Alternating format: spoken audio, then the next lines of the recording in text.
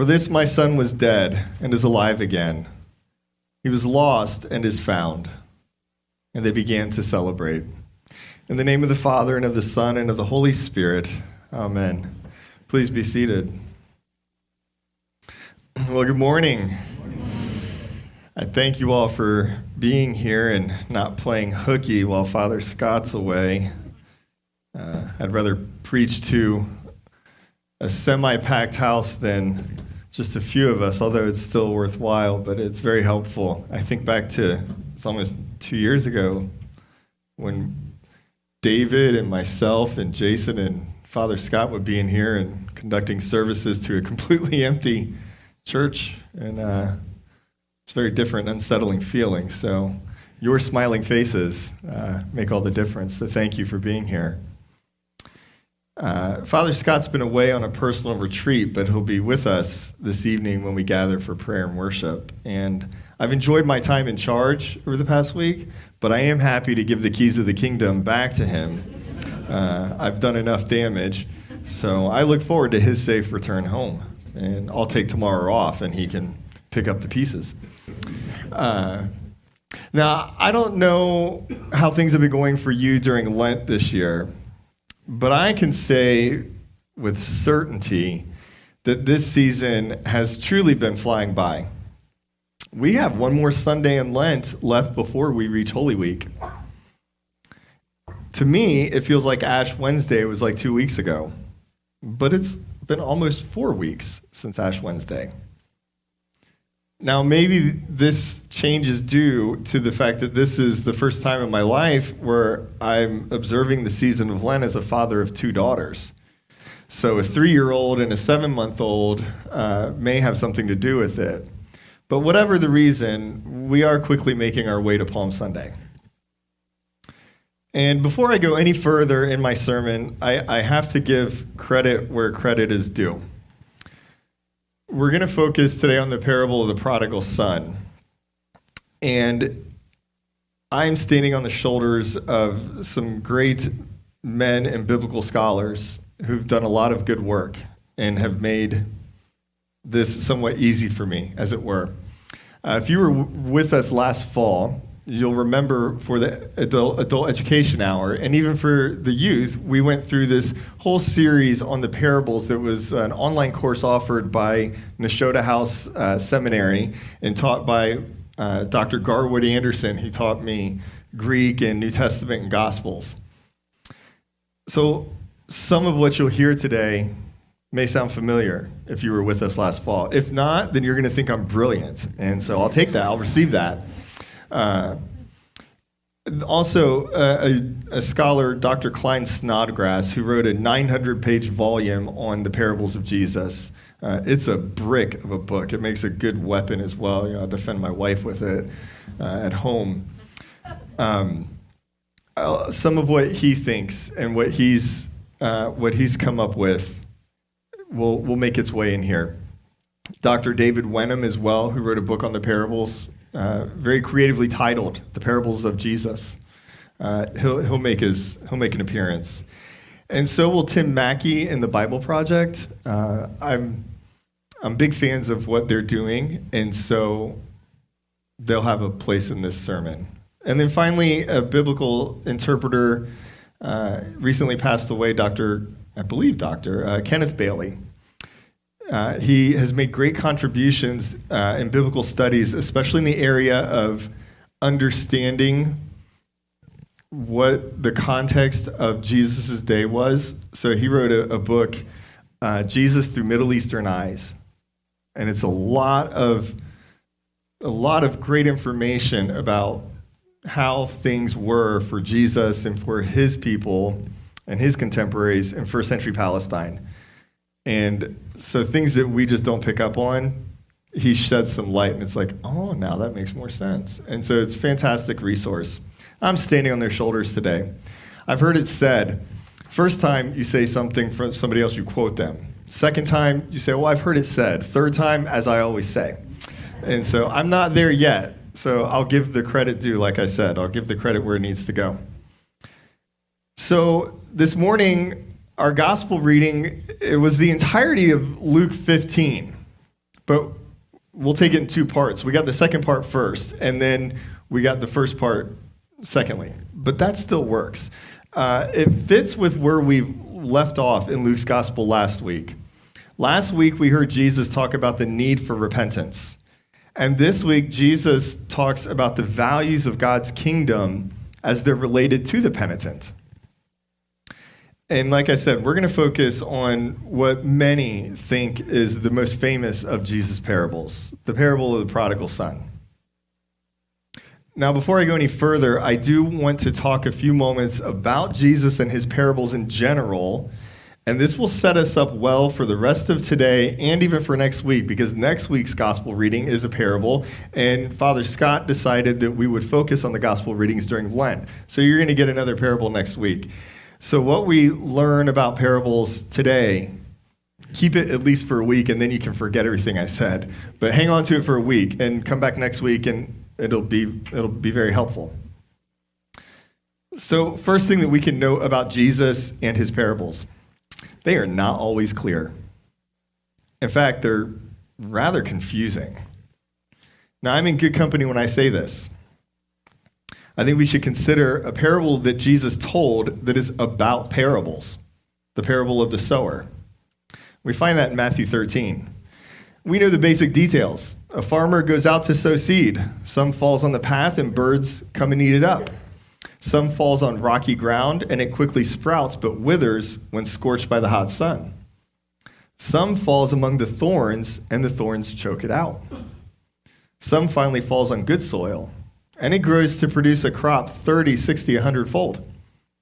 If you have ears to hear, then hear. Jesus tells his audience a story about farming. Now, I'm not a farmer. I can only go so far with this story. Without the explanation that follows, I'm lost. And so is his audience. In Matthew 13, verses 10 through 13, we read, the disciples came to Jesus and said to him, "Why do you speak to them in parables?" And he answered them, "To you it has been given to know the secrets of the kingdom, but to them it has not been given. For to the one who has, more will be given, and he will have an abundance. But from the one who has not, even what he has will be taken away. This is why I speak to them in parables, because seeing they do not see, and hearing they do not hear, nor do they understand." You see, Jesus is intentionally trying to be unclear. He isn't trying to spoon-feed people and speak plainly. This is frustrating for me, and perhaps for you. But if we have ears to hear, then we will hear. If we pay attention and let his words linger in our mind and we sit with it, well, then the Holy Spirit will open our minds and our hearts to his words and give us the beginnings of understanding. Now, it's important to remember that as Jesus gets closer to his passion, his teachings and parables become clearer.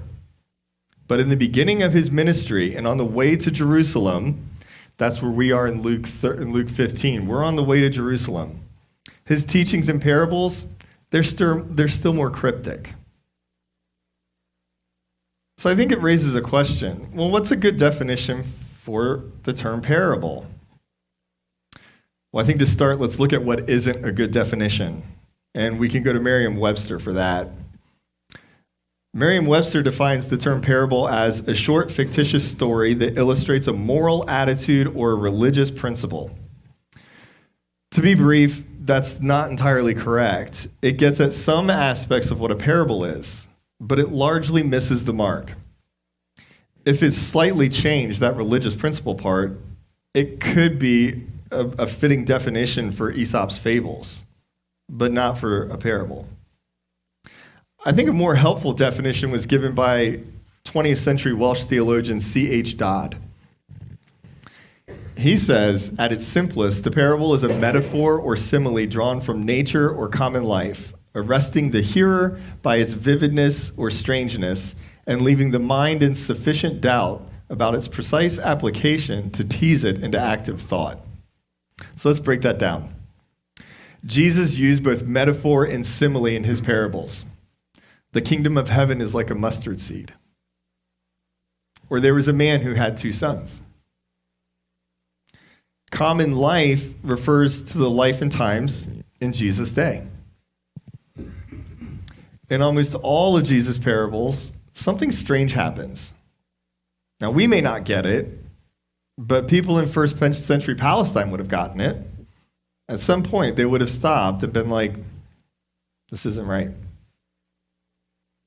And teasing the mind into active thought, well, that means that parables don't come with their own interpretation. The hearer is invited to think about it. Now, I often wonder why Jesus told unclear, confusing parables to uneducated and hard-hearted people.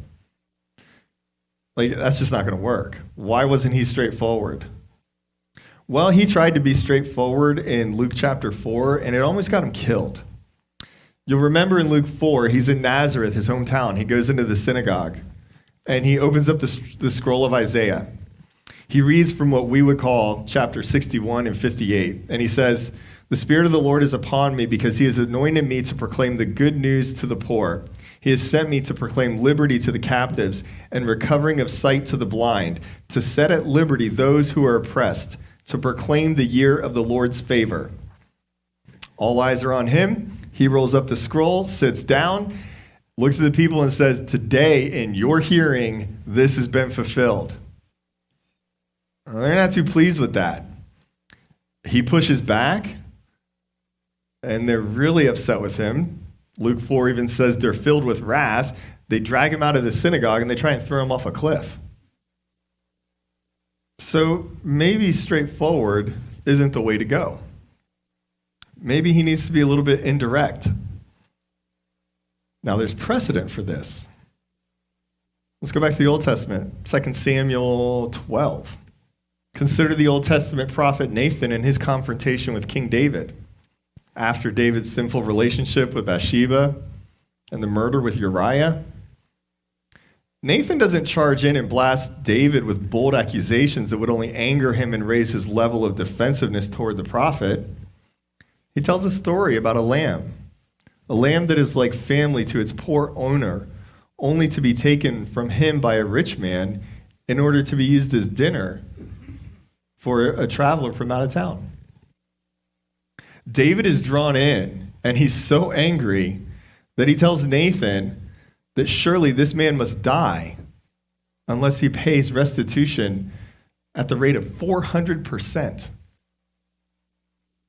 And only then does Nathan say, "You're the man." Well, David's been had, but Nathan came in through the back door.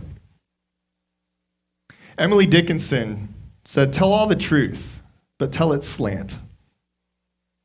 And I think that's what we see here with Nathan. And I think that's what Jesus did. Jesus told the truth, but he told it slant. So how are we to read and interpret the parables of Jesus? Well, I think the Bible Project helps us out. They made a great explainer video on the parables of Jesus, so we're going to watch that now when they hit the play button. Jesus of Nazareth was a master teacher, and some of his most well-known teachings are told in short stories called parables. Yeah, like the kingdom of heaven is like a merchant who was looking for pearls. And when he found the ultimate pearl, he sold everything so that he could buy it. Must have been some pretty amazing pearl. Or the kingdom of God is like a tiny mustard seed that a farmer planted in his garden. It grew and became a huge tree, and birds came to perch in its branches. And that's a beautiful image, but what does it mean? Exactly. Jesus didn't tell parables to make everything clear. Rather, he wanted to provoke the imagination and invite people to see what God is doing in the world from a new perspective. So let's talk about how to read the parables of Jesus. Now, there's many great teachers that throughout history have used stories to teach students about morality, religion, philosophy. But Jesus didn't use his parables to teach abstract religious or moral ideals. He said that his parables were about himself and his mission. His mission, which was to announce that the kingdom of God was arriving on earth as it is in heaven. Right. So in Jesus' day, the Israelites were ruled by the Roman Empire. But their scriptures promised that one day their God would come to rule his people as king. And so many Israelites wanted to revolt against Rome and fight for their freedom. And this is what some people thought of as the kingdom of God. Exactly.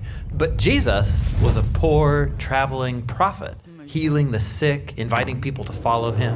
And he said that this was the arrival of God's kingdom. And that didn't fit people's expectations. Right. And so Jesus used some parables to help people imagine that his small movement was the arrival of God's kingdom. Oh yeah, like the parable that the kingdom of God is yeast hidden in a lump of dough. And you might not see its influence, but it's gonna change everything. Jesus also told parables about the upside-down values of God's kingdom, about how the least important people in the world are actually the most important people to God, especially those who are poor and of low status. Yeah, like the parable about the business owner who hired workers throughout the day, in the morning, later in the day, and even towards the end of the day. And when it was time to pay everyone, he paid them all the same wage. Right. Jesus is showing how money and status are irrelevant to God, who offers his generous mercy to everybody. Now, not all of the parables have happy endings. Some are really intense. Yes, Jesus stood in the tradition of Israel's prophets, who also told parables to criticize Israel's leaders because they mistook their kingdom for God's. So Jesus warned the leaders of his day. If they don't accept his offer of God's kingdom, they're headed for destruction. Yeah, like the parable of the landowner who built a wonderful vineyard, and he expects it to produce fruit. Yes, Jesus gets this parable from the prophet Isaiah, but then he adapts it. Right, so the landowner appoints managers to take care of this vineyard. And at harvest, he sends servants to collect the fruit.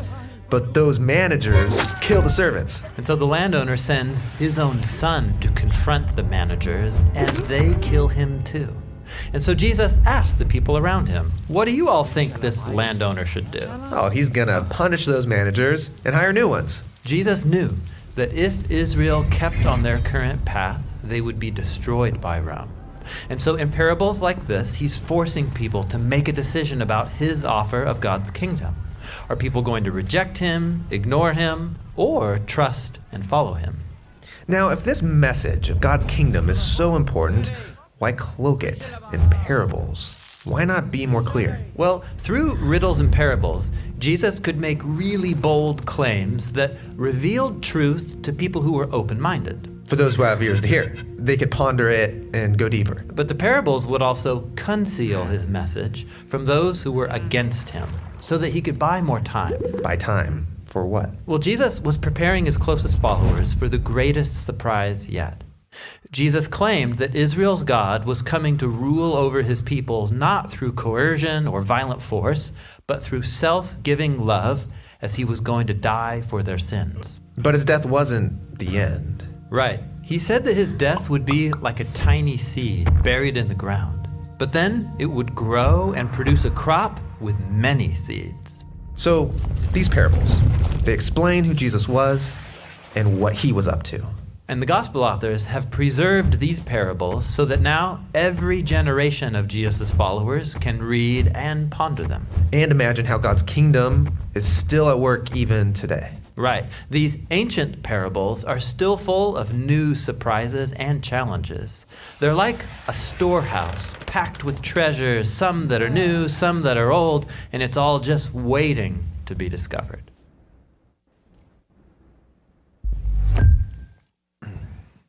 Thank you. Now there's a lot there, so let's take away what we need for today. A few observations. First, Jesus wanted to provoke the imagination and invite people to see what God was doing in the world from a new perspective. Second, Jesus' parables are not about abstract or moral ideals, but they are about himself and his mission, bringing God's kingdom on earth as it is in heaven.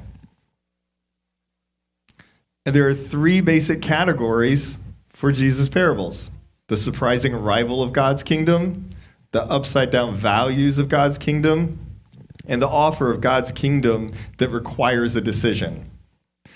And finally, Jesus needed to buy time to get his message out and not get killed too early.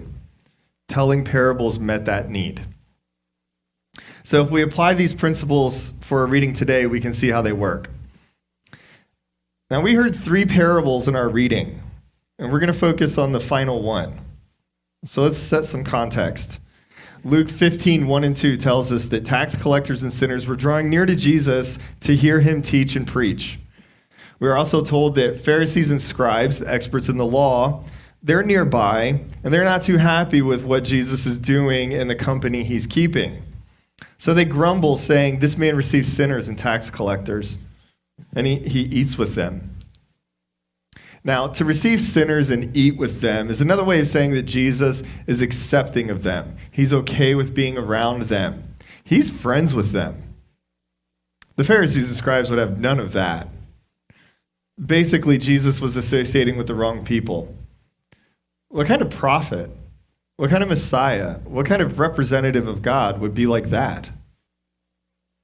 Verse 3 tells us that in response to their grumbling, Jesus told them, both groups, the sinners and the righteous, a parable. And then we get 3 parables. Not 1, but 3. A parable about a lost sheep, a parable about a lost coin, and a parable about a lost son or sons.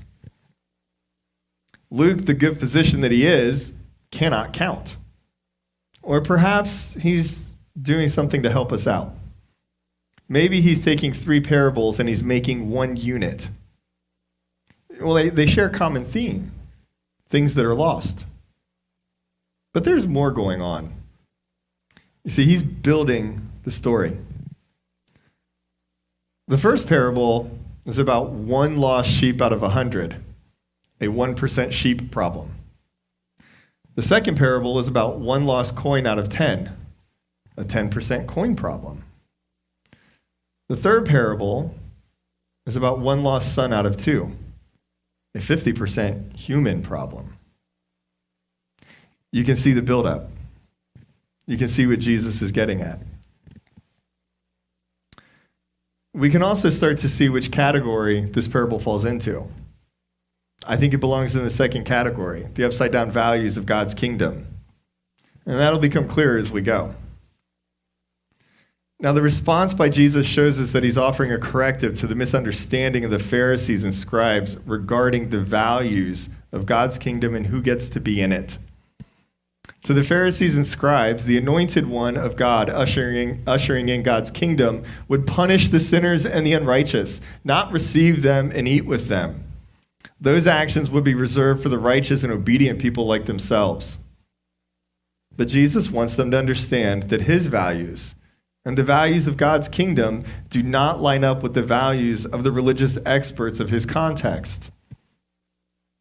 Now, I think we miss the fullness and the depth and the layers of Jesus' parables because of at least 2 factors. First, I don't think we're probably asking the right questions up front. And second, we don't have the context of his day. We don't have that down enough to really appreciate what we're hearing. First question we should ask when we get to a parable: where do we see Jesus in this parable? And what is he doing in it? Once we sort that out, well, then we can ask, where do I see myself in this parable? And as far as the context goes, well, there's some significant things that we should note regarding this parable. First, the younger son. Do we have any younger sons in here? I'm a younger son. Are there any other younger? No? Okay, the younger siblings. I see you over there. I see that hand in the back. Well, the younger son, he's not just being a bit rude or a bit disrespectful to his father. He's bringing great shame upon him, and by extension, his whole family. To ask for his inheritance before his father actually dies is essentially communicating, I wish you were dead so I could get what's mine. There is no other way to take that statement. He then goes to a far country, most likely Gentile territory, and blows the money, just wastes it, excessive spending, hence the term prodigal. This brings shame to his father and family as well. Broke and hungry due to a famine, he takes a job working for a Gentile pig farmer. For a good Jewish family, a good Jewish father, This son has checked all the boxes on how to get to the bottom of the barrel of life. It could hardly be any worse. But coming to his senses, he plans to go to his father and tell him how he's sinned against heaven, that means God, and his father, and to beg his father to take him back as a hired servant. There's no reason to think this plan will work, but it's all he's got, or he's dead. So he returns home. While he's a long way off, the father saw him approaching and felt compassion for him. He ran to him and hugged him and kissed him. The son began his apology, but the father cut him off and says to the servants, "Put the best robe, my robe, on him. Put a ring on his hand. You're back in the family. Put shoes on his feet, because sons wear shoes, not servants." And he had the fattened calf killed to throw a party not just for the family, but for the whole village. Now remember that I told you a few minutes ago that there's always a strangeness and a point in Jesus' parable where the hearers say, "That's not right." And here it is. This is where the beauty of the parable is most clearly seen. In fact, some people think it's such a beautiful story and presentation, it's referred to as the gospel within the gospel. The strangeness is in the father's running and embracing his son and the rest of that treatment. You see, in that day and in that part of the world, grown men did not run. Aristotle once said that great men don't run. One's seriousness and stature and status would be shown in how one would walk, not run. That's embarrassing. And the welcoming of the son back into the family that happened, that would not have been right either. The whole part of the story is off. Why would the father run to his son? Was he really that happy to see him? Well, perhaps there's more. Biblical interpreter Kenneth Bailey, he's speculating in his book, a book he wrote, but he offers insight about a ceremony during that day that might help teach us. The ceremony is called the Ketsasa. The Ketsasa was a custom that the people of the village would participate in upon the return of a son who had brought shame upon his family and the village. Upon the son's return, the people would come out, and there would be this ceremonial smashing of pots and gourds and jars, and everything that was in the pots and gourds and jars just flying everywhere.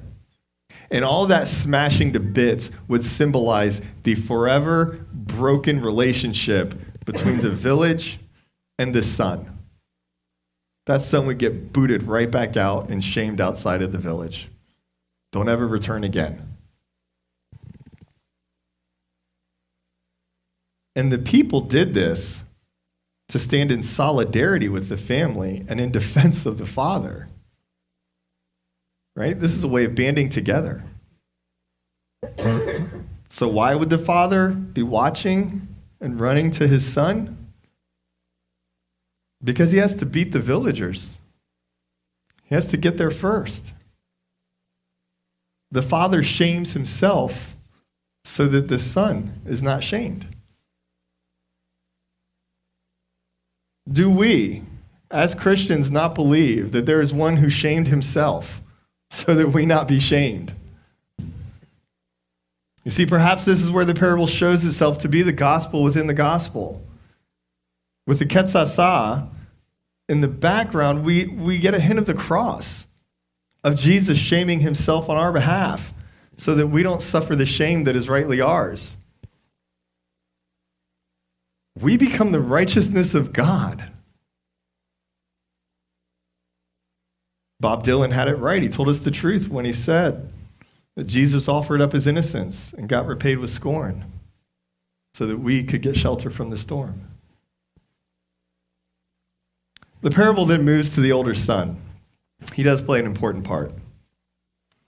He comes in from the field, heard the partying. He asks the question, what's going on? Servant tells him the story. Your brothers come back. Your dad's welcomed him in. It's a big party. His reaction is not like his dad's. He's angry. Maybe he has a point. He's been faithful and obedient. When the father comes out and begs him to come in, he makes that. He tells the truth about his faithfulness and obedience to his father and his loyalty. You can almost hear him say, this son of yours totally wasted your money, totally dishonored you, and he deserves nothing, no matter what he says or does. It's ironic that the son who was so faithful, he's the one who's lost. And the son who is lost is found. This older son can't find his way home. He can't get back into the house. But the father persists. He says, it was fitting to celebrate and be glad, for this your brother was dead and is alive. He was lost and is found. The excessive and over-the-top love of the father wins the day.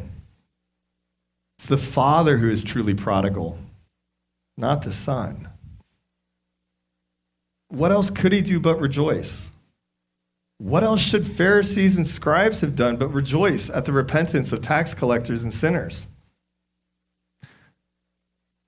We get two attitudes that are contrasted towards repentant sinners: rejoicing and anger. Now we can ask ourselves, we can ask first, where do we see Jesus? What's he up to in this parable? We can ask where we see ourselves.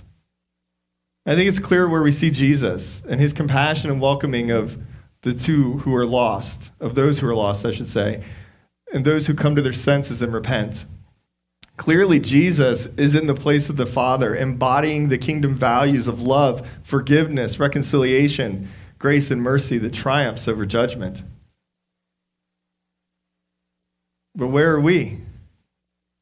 Where are you? Where am I? Do I really understand the values of God's kingdom? Are those values truly my values? Do I rejoice at those who repent? Now, I know God's kingdom is for everyone, but perhaps there are some who don't deserve to be welcomed into it. You know those people, those who have gone to a far-off country. They've been gone too long, and they can't see how they can come back. They live next to us. They work with us. They shop in the same stores as we do. They come to our food giveaways. They beg from us at all the intersections. So where am I? Am I at the table with Jesus and the sinners? Or am I outside, angry and grumbling? Where are you? Are you with me? Or are you with Jesus? Those who have ears to hear, let them hear. In the name of the Father, and of the Son, and of the Holy Spirit. Amen.